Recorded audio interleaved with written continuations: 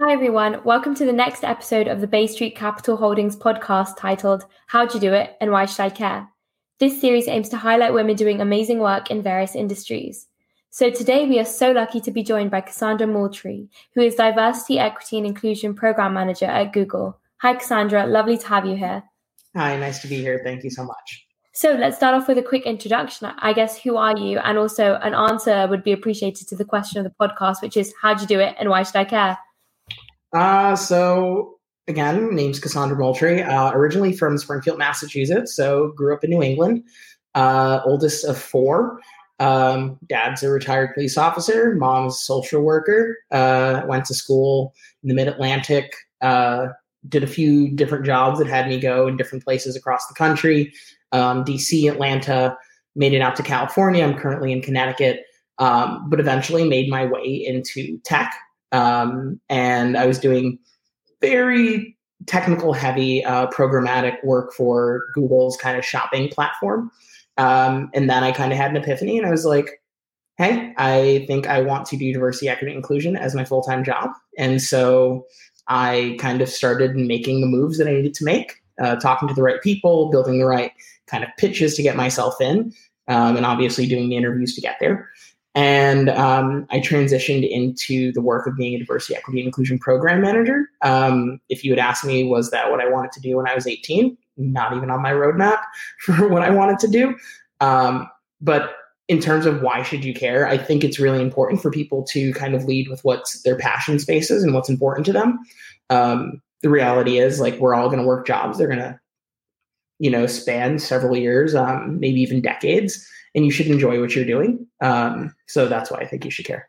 Awesome. So I guess my next question would be, what inspired you to join this industry? I know you had a few jobs here and there, but what was there, like a specific point in your life or a series of experiences that made you want to join the DE&I field? So I'll actually take a step back and I'll more so talk about like tech. So in full transparency, the financial stability was a big kind of attraction for me.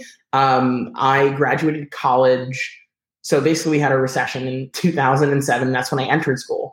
Mm-hmm. And then I was that first generation that was really coming out of school, having kind of had the effects of that, and having the kind of economy work its way back in. So financial stability was a really big thing. So I started in commercial real estate tech. And then I eventually transitioned into working for Google, which is more like engineering heavy tech about solving those big problems for the world. And I think this aligns because, again, I originally went in wanting to, make the money to make sure I could pay off my student loan debt and pay my bills and help my family. But it transitioned into, how can I work a job where, it's in a corporate environment, which originally was not something I wanted to do. I'm going to be here. How can I do something that's going to actually make the world around me better?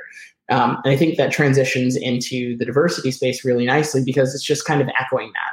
I realized that the work I was doing wasn't really changing much, wasn't having a significant impact on the world or even the people who looked like me, at least in the way I wanted it to. And so I made the conscious decision to start focusing my energy more into, how can I make Google more diverse? How can I make the world more diverse? And then kind of having the conversations to get there.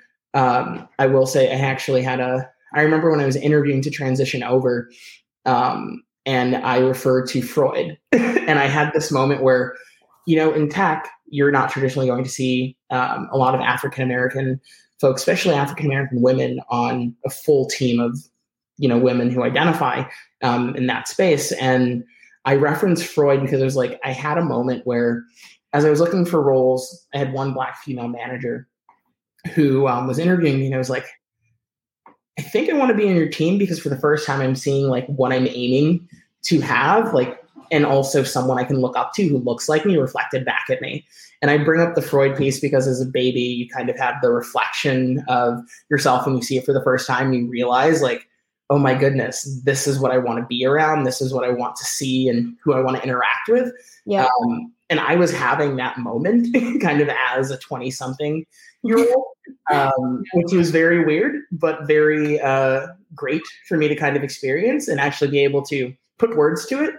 And so I made the transition into the DE&I space. Awesome. Well, it seems like you've definitely found a role which has struck a perfect balance between your interest in tech and also your interest in DE&I. So I'm very excited for you and see where your career progresses. Yeah, thank you. That is awesome. So I guess I was also curious to find out what resources were the best to help you make that transition into the DE&I space. When I entered into DE&I, so it's been a very big kind of topic for the past year, but I've been working full-time in the space for about 2-ish years. And then I'd say spending about 50% of my working time for the year prior in the space, at least in a more explicit manner, or at least in a way in which I was getting paid to do it. So I will say a big motivation was honestly like my friends at work. They were very supportive. They realized they're like, no, when you talk about this and when you're doing work in this space, you seem to be able to move very well and be very agile and adapt, but also get consensus and get things done. So that was a great resource, the individuals kind of realizing and calling out those pieces. But I'd say even still on the note of friends, my friends outside of work who were very brutally honest with me and were like, hey, you don't really love what you're doing right now. And you're the type of person where if you don't love what you're doing, you're not going to want to be there really soon. So do what you need to do to get yourself into that space. And, I listened. I will say another resource, the news and media, I don't think I could do my job without it. You have to know what's going on in the world, even if it's in spaces that you may not directly identify with.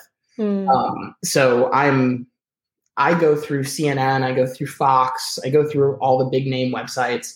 I'm even the person who's going through the random sites that pop up on, your Facebook feed, just if there's anything interesting that's worth noting. Because it helps, especially in the DEI space, to have a full idea of what's going on a day-to-day basis. I only have my kind of perspective, but being able to kind of read up on what's going on in other places in the world, and also different people's opinions on what's going on, I think is really, really useful.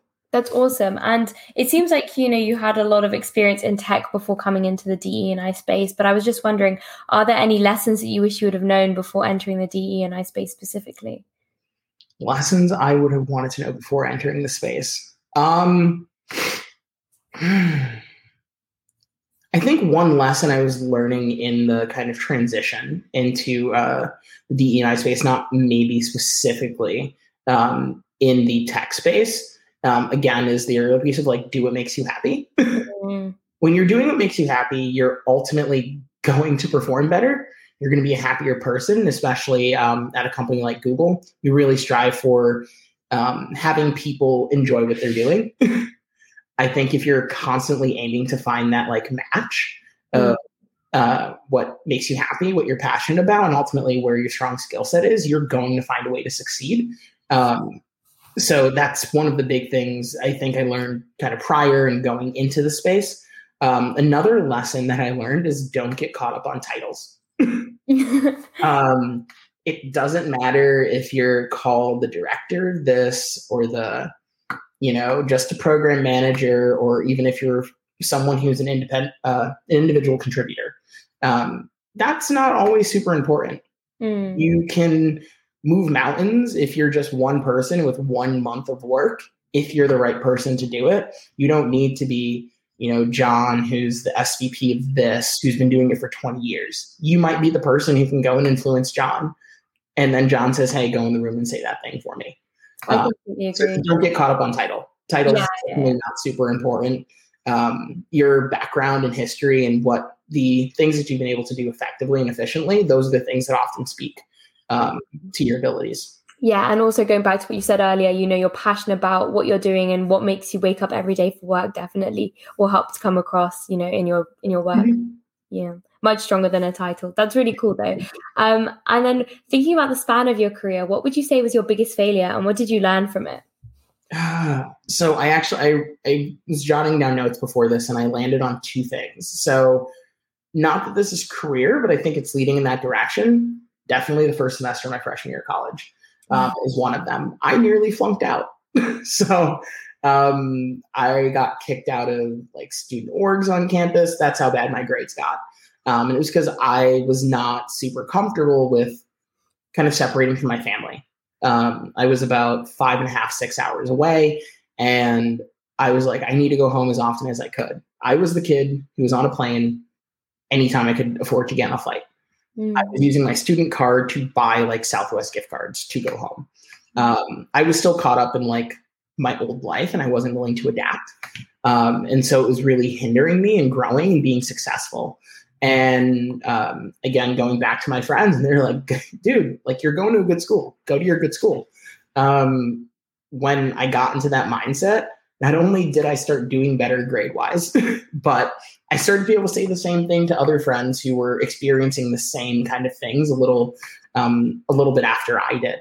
The next thing I guess I'd kind of call out, I was fired from a job when I was 25. For one reason or another, I actually was going to resign from the job the week that they fired me. And I had just bought a house about 2.5 months before. So I was like, how am I going to survive when I have a house like to pay for? And I have like my family who I'm still helping in some capacity. How am I going to do this? I remember calling my mother and I was like, I feel like I failed you. I feel like I'm not doing the right thing. Like, how did I end up here?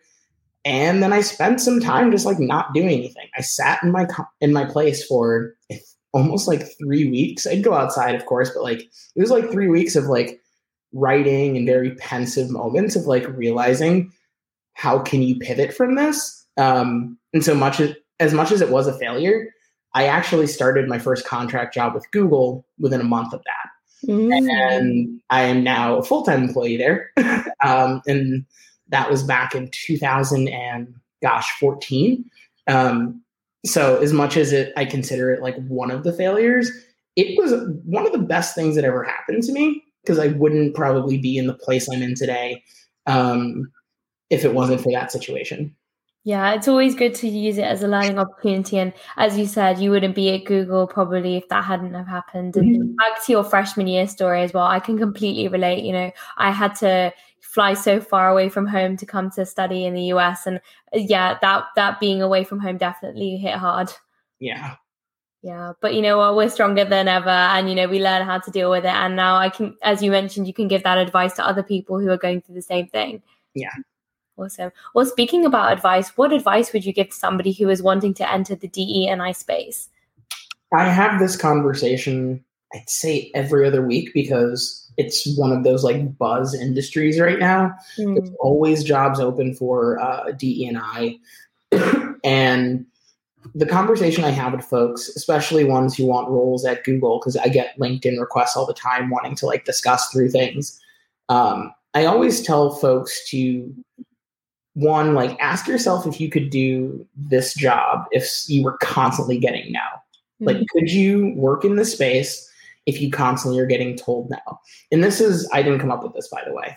The woman that I referenced who hired me into the DE&I space, she asked me that question. She said, can you do a job where most of the time they're going to tell you no, you have to find a way to work around it? And if the answer is no, then this is probably not the space for you. Because again, when I was transitioning into this space, it wasn't, not to say that corporations or even Google didn't consider it a priority, but of all of the other priorities that they had, this was not the utmost one. Today it is. So I think that question still stands there because I'm working at a company that very much relies on like making a product make multiple products actually that make money, that changes how people decide to search things and how they decide to interact with their fitness apps and things like that. You have to be in a place where they're going to be like, hey, no, we want to maybe not do your mentorship program, but we'd like you to resource your time towards helping get like 5 of these folks like onboarded faster so that they can do this engineering thing. You have to be aware that that's something that could happen. I think the other piece of advice that I would give to someone looking to go into this space is be mindful of especially right now, be mindful of if you're kind of caught up in the hype or if you truly want this. Like, and it's kind of, this is similar to what I tell folks when you're about to get a tattoo. I have like 9 of them. And all of a sudden, like, oh, I think I want to get a tattoo. And it's like, okay, take a year, decide what you want before that year. Take a year. And if in a year you go back and you still want to do that thing, then do it. If you don't want to do it in a year, then don't do it. So I'd argue, don't get caught up in kind of the excitement that everyone's engaged, and you might have this kind of new sense of like urgency to do something. There are lots of ways to do work in the diversity, equity, inclusion space, and it doesn't require, again, going back to having a title for it. There are lots of ways you can do it. You can be an engineer and you can say, hey, I want to go through all our source code and say like, we need to change some of the language so that, let's say we have an engineer who's blind going through here, that the language is more adaptable to them. Or maybe someone who learned a different particular type of coding language is able to readily adapt to our current language that we're using. Yeah. Or even going as far as saying like, I think all of our templates use too many colors. And how do we take those colors and make them simple so that those folks who are colorblind, or at least fall on the colorblind spectrum, are more easily able to go through presentations and not have to ask the question of, okay, that circle is some type of color. Is there any reason it's that color? There are simple ways to do that. But again, going back to that second point, it's ask yourself if you really want to be there and maybe take some time to kind of sit on it and then revisit to see if it's truly you kind of going with what's going on versus truly something you want to do. Awesome. And then what is one common myth about the DE&I field that you'd like to debunk? Common myth. I'd say, so the space is very broad. Again, you can say DE&I falls in the product inclusion space. You have, my space is very people operations, human resources adjacent. I do a lot of consultation with senior leaders. And I'd say my particular role, if you ever see diversity, equity, inclusion program manager external at Google, there is a very high chance that you are not going to be the person who's going to be sitting down with like particular students at schools. You're creating the programs and you're helping other people get things done. You're not the person actually having the conversations to motivate someone to come in. Sometimes you are, but it's not the core piece of your job. A program manager at the end of the day, I used to always say, even in my prior role when I was working on Google shopping team, our responsibility is to be a hyper generalist and to make sure that we can plug people in the right places to get things done. Yeah. And it's not always to do the things that we need people to do in order to consider ourselves successful. So I guess, I don't know if that fully answers your question, but I'd say debunking it to a degree, we're not always the folks who are having the conversations and kind of that last mile to get someone hired, to get someone in. That's not my job. My job is to help solve for these problems that we have and to put people in the right places to get to those solutions. Yeah. Oh, thank you for that. And then I'm sure you're obviously very busy at the moment. Your job's probably in full force, but what have you read or listened to recently that's really inspired you? So I actually wanted to take a different spin on this. I have an English degree, is one of my degrees, and a political science degree. Since I graduated college 10 years ago, me and reading have not been best friends because I was reading about 60 to 70 books a semester when I was an undergrad. Wow, that is very impressive. So with that being said, I have found a huge passion for film. And I actually want to call it films versus books. I have read books, a lot of fiction books. Like I can say, I read the new Hunger Games prequel, and that was interesting. But I'd say 2 films that I actually watched pretty recently that kind of put some perspective into how I was engaging, not just with my job, but with my family.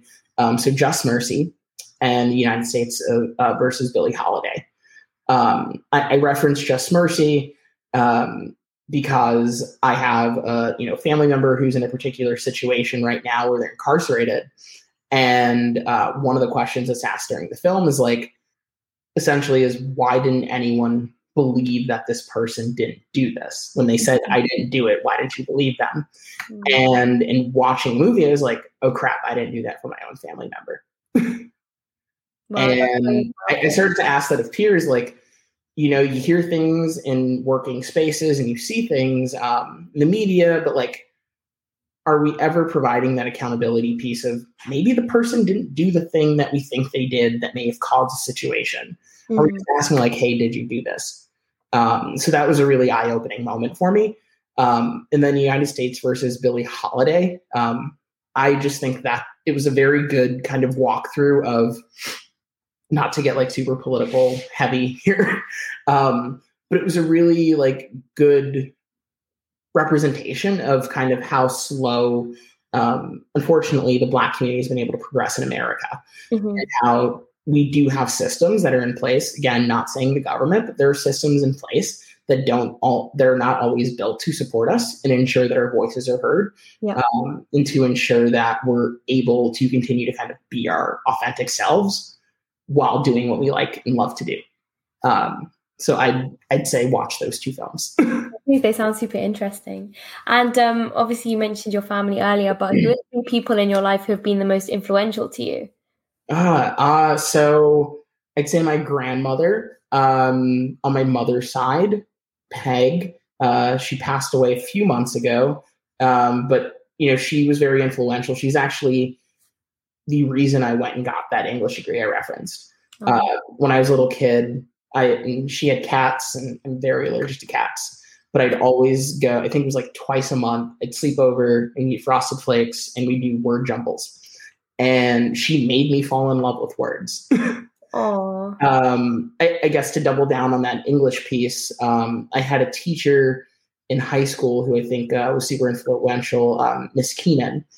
And I constantly use like two quotes that she has, with one of them being, there are but so many great ideas, and then they are often repeated. But it's very true. Like, you think about like The Lion King is a really good example. It's an adaptation of a Shakespeare play. Oh yeah, of course. But most folks don't realize that. Yeah. There are just so many things. There's like, oh, this is actually something that was written in the 1600s that have just been modernized to make it more appropriate to the current generations. And I use that in so many papers in college, and I even use it now. I'm talking to my peers at work. They're like, oh, let's do this thing. And I was like, oh, someone had that idea 2 years ago. So that is so cool. Yeah. And I'd say the third person, again, going back when I said that I had that, the woman who interviewed me for my diversity, equity, inclusion role, her name's Suzanne French. She is a Black woman from Louisiana. You know, she is an attorney by practice, has been a VP at AT&T and some other companies. She works at Google in a leadership role. When she hired me into the role, she was really good at setting expectations, and she gave me autonomy and freedom to kind of screw up, which I think is really, really good. But with that, she gave me the freedom to screw up, but she also made sure that she knew what I was doing, so she could always have my back. That's good.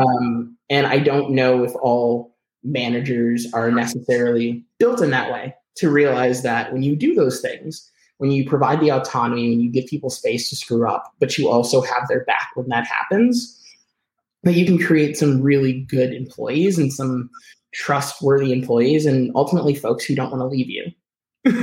That's awesome. That's awesome. And then finally, to wrap up our conversation, what is one piece of advice that you wish you gave yourself at any point in your life?